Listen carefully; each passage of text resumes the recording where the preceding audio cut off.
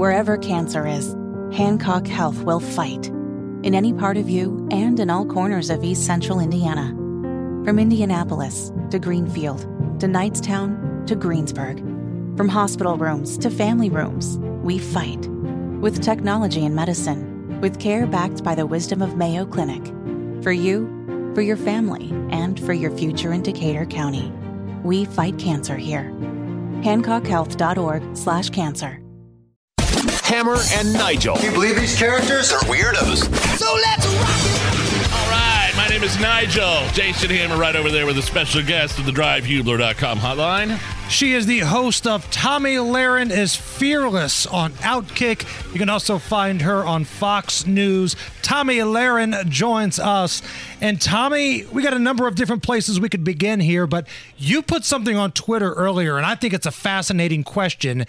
In lieu of what's happening with Hunter Biden right now, the plea deal starting to unravel, the questions around what's going on, would Hunter throw his old man, the big guy, under the bus to skate jail time? Oh, I 100% believe that he would. I mean, that would be very Hunter Biden of him to do so. Now, I don't think he would do it for, just to get out of a couple months in jail or a slap on the wrist. But I think if the man was facing some serious charges, some serious jail time, I think 100% he'd throw the old man under the bus. I mean, this is the kind of man that he is. He doesn't want to acknowledge his own daughter. He tried to skirt, payments to the baby mama. So I don't think this man is necessarily family first if it doesn't benefit him. So I think that there is definitely a world where Hunter could sing like a canary. What do you think of the breaking news today that the judge basically threw out Hunter Biden's plea deal? In return, Hunter Biden's pleading not guilty. The judge apparently had an issue with some of the constitutionality of the gun charges. The prosecution said there's still an ongoing investigation, but wouldn't say what that involved. And the judge denied Hunter immunity from future prosecution. Your just overall take on what's going on with that right now? Well, first of all, good for this judge. Yeah. I mean, I think we all expected some kind of a sweetheart plea deal, and it is still that, by the way. I mean, you can't get around that fact. But I think that the prosecution here, Hunter Biden's legal team here, they really have some balls, right? Saying, hey, listen, we want pretty much immunity for life. We're going to plead for this, and then you can't go after us for anything. I don't think that's the way the justice system works. I mean, I know that there's a two-tiered system of justice, but they're acting for quite a lot there. So, I'm glad that this judge appears to be holding firm on that. And again, I think that the Biden family is just going to be unraveling in front of our very eyes. But the good news about this gentleman is, despite everything that's happening, I don't know if you saw it, but yesterday Joe cured cancer. So that could be a saving grace for 2024. I mean, a lot of pay-to-play stuff. The man's got dementia, but he cured cancer. So we really can't overlook that. What do you say to people, like even Karine Jean-Pierre, on Hunter Biden? She's saying, well, look, he's a private citizen. This is a personal matter for the Bidens. That's all you have to say about that. Yeah, well, you notice that her semantics have changed in discussing this issue quite noticeably. Yes. The other day she said, never in business with. So instead of saying they didn't talk about it, right, there was no involvement, there was no discussions. Now it's just they were never in business. So now she's trying to change the definition of the word business before our very eyes. So pretty soon it's going to be, they might have talked about it. He might have been on the phone, but they didn't open like Joe and Sons down the street. So technically they weren't in business.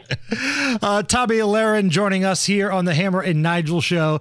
Tomi, maybe it's because I've seen what's happened the last 7+ years with Donald Trump, where the media and the political left would say the walls are closing in. They're going to put Trump in prison, and it's Russian collusion, and it's hookers paying on Trump, and it's all this other stuff. So I'm a little hesitant to say that the heat is on the Biden crime family right now. But damn, it sure does look like there's a lot of action and wheels in motion right now with this stuff. Yeah, well, make no mistake, this isn't because this evidence just magically appeared. I mean, House Oversight and others are doing a great job. We've got 2 business associates that have spoken out, whistleblowers, et cetera. But I don't credit even all of that for what appears to be the unraveling. I credit the DNC deciding they need to get rid of Biden, and they don't want him as their nominee in 2024. So I think they're starting to realize that they have to kind of loosen up their grip on this story a little bit and let a little more get out there, because I don't think they want to run the man in 2024, but they're not going to let it go full bore. They're not going to just let it rip, because they have to get rid of the Kamala situation first, because they're still looking at Joe, falling asleep in his pudding and still thinking this is better than Kamala. So until you buy off Kamala and get her to step out, they can't let it all just crumble, but you're starting to see the making of the crumbling beginning. And I think that's a good sign. And how closely is your old buddy, your old euchre partner, Gavin Newsom from California, watching all of this unfold, Tomi? I think it's making him more excited than it's making me, honestly, to watch all this happen. He's just waiting. This is Shark Week right now, and I said this the other day, but this is Shark Week, okay? And he's sitting there like a great white, and Joe Biden is a helpless seal, and he is just waiting for the moment where he can jump out of that water and get Joe, and I think that it's coming up sooner than later. I said earlier I expect by Halloween, and I'm going to stick to that prediction. Wow. Do you think the Democrats, though, because it's the party of identity politics, do you think they would put up a rich, entitled white man to represent them? Although, they had a pretty diverse field in the Democratic primary in 2020, and they dwindled it down to a rich, entitled white man. So what do you think of that aspect of the identity politics playing a role in who the Democrats choose if Biden steps down? Yeah, they're married to identity politics, but they're married to winning first and foremost. True. And I think that they know that if Kamala Harris was their nominee, that they would probably lose to Donald Trump or to Ron DeSantis. So as much as they're married to that, I think that their desire to win would trump that, no pun intended. But I'll also say this. If it is Gavin, in order to overcome jumping over Kamala Harris, his running mate is going to have to be not only a person of color, not only a woman, but probably a trans woman, probably, a disabled trans woman, illegal immigrant. It's going to have to be something that checks a lot of boxes to overcome that. Tomi Lahren with us, the host of Tomi Lahren is Fearless on Outkick. Tomi, you made the move a couple years ago. You went from California and you moved to Nashville. Now, Nashville has been in the news for a number of different things over the last calendar year. So anytime you join us, I ask you this question.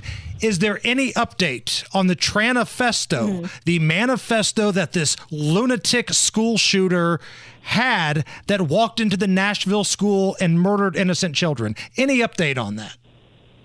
No, but the weird twist to all of this is that it's actually the school that's trying to keep this thing under wraps. So that's very weird. I haven't quite figured out why they're working so hard to keep this from getting out to the public, but it's actually the school that's working behind the scenes. So I'm not sure exactly what's in there, who it makes look bad, or what implications that people could draw from the manifesto, but I don't think we're ever going to see the thing, to be honest with you. I think it would take a lot to claw that out of whoever is holding it behind closed doors. I just don't think we're going to ever see it.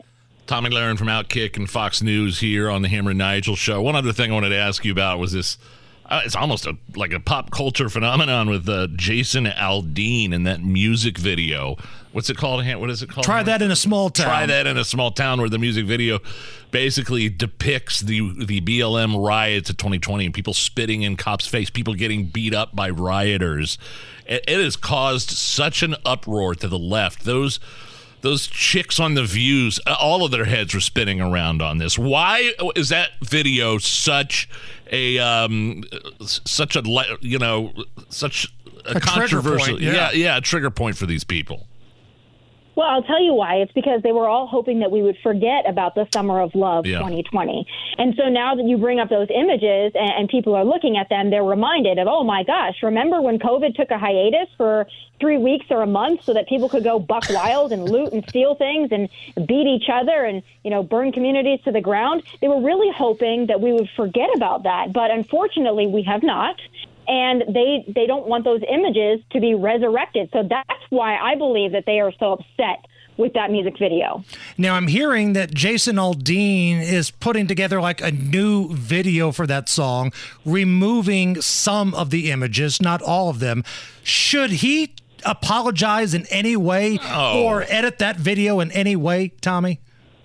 Well, here's the news that we got today, that there actually was about 6 seconds taken out of that video quietly. Now, from my understanding, it's not the Aldean team that did it. Apparently, some of those images from the riot season were copyrighted images, or they weren't able to be used. So that's my understanding, that a small portion of that video was already edited out, but I don't think it was Aldean caving to pressure. I think it was more of like a legal issue there. But, he's not backing down from his sentiments, from the song. We've seen that at concerts. He stood firm, and good for him. I'm glad that he is. We need somebody that's got a massive following like that to stand up, because it sends a message, and it's the reverse of Bud Light, and you're seeing it with the success of the song. So I'm happy to see it. Tomi, what are you working on at Outkick?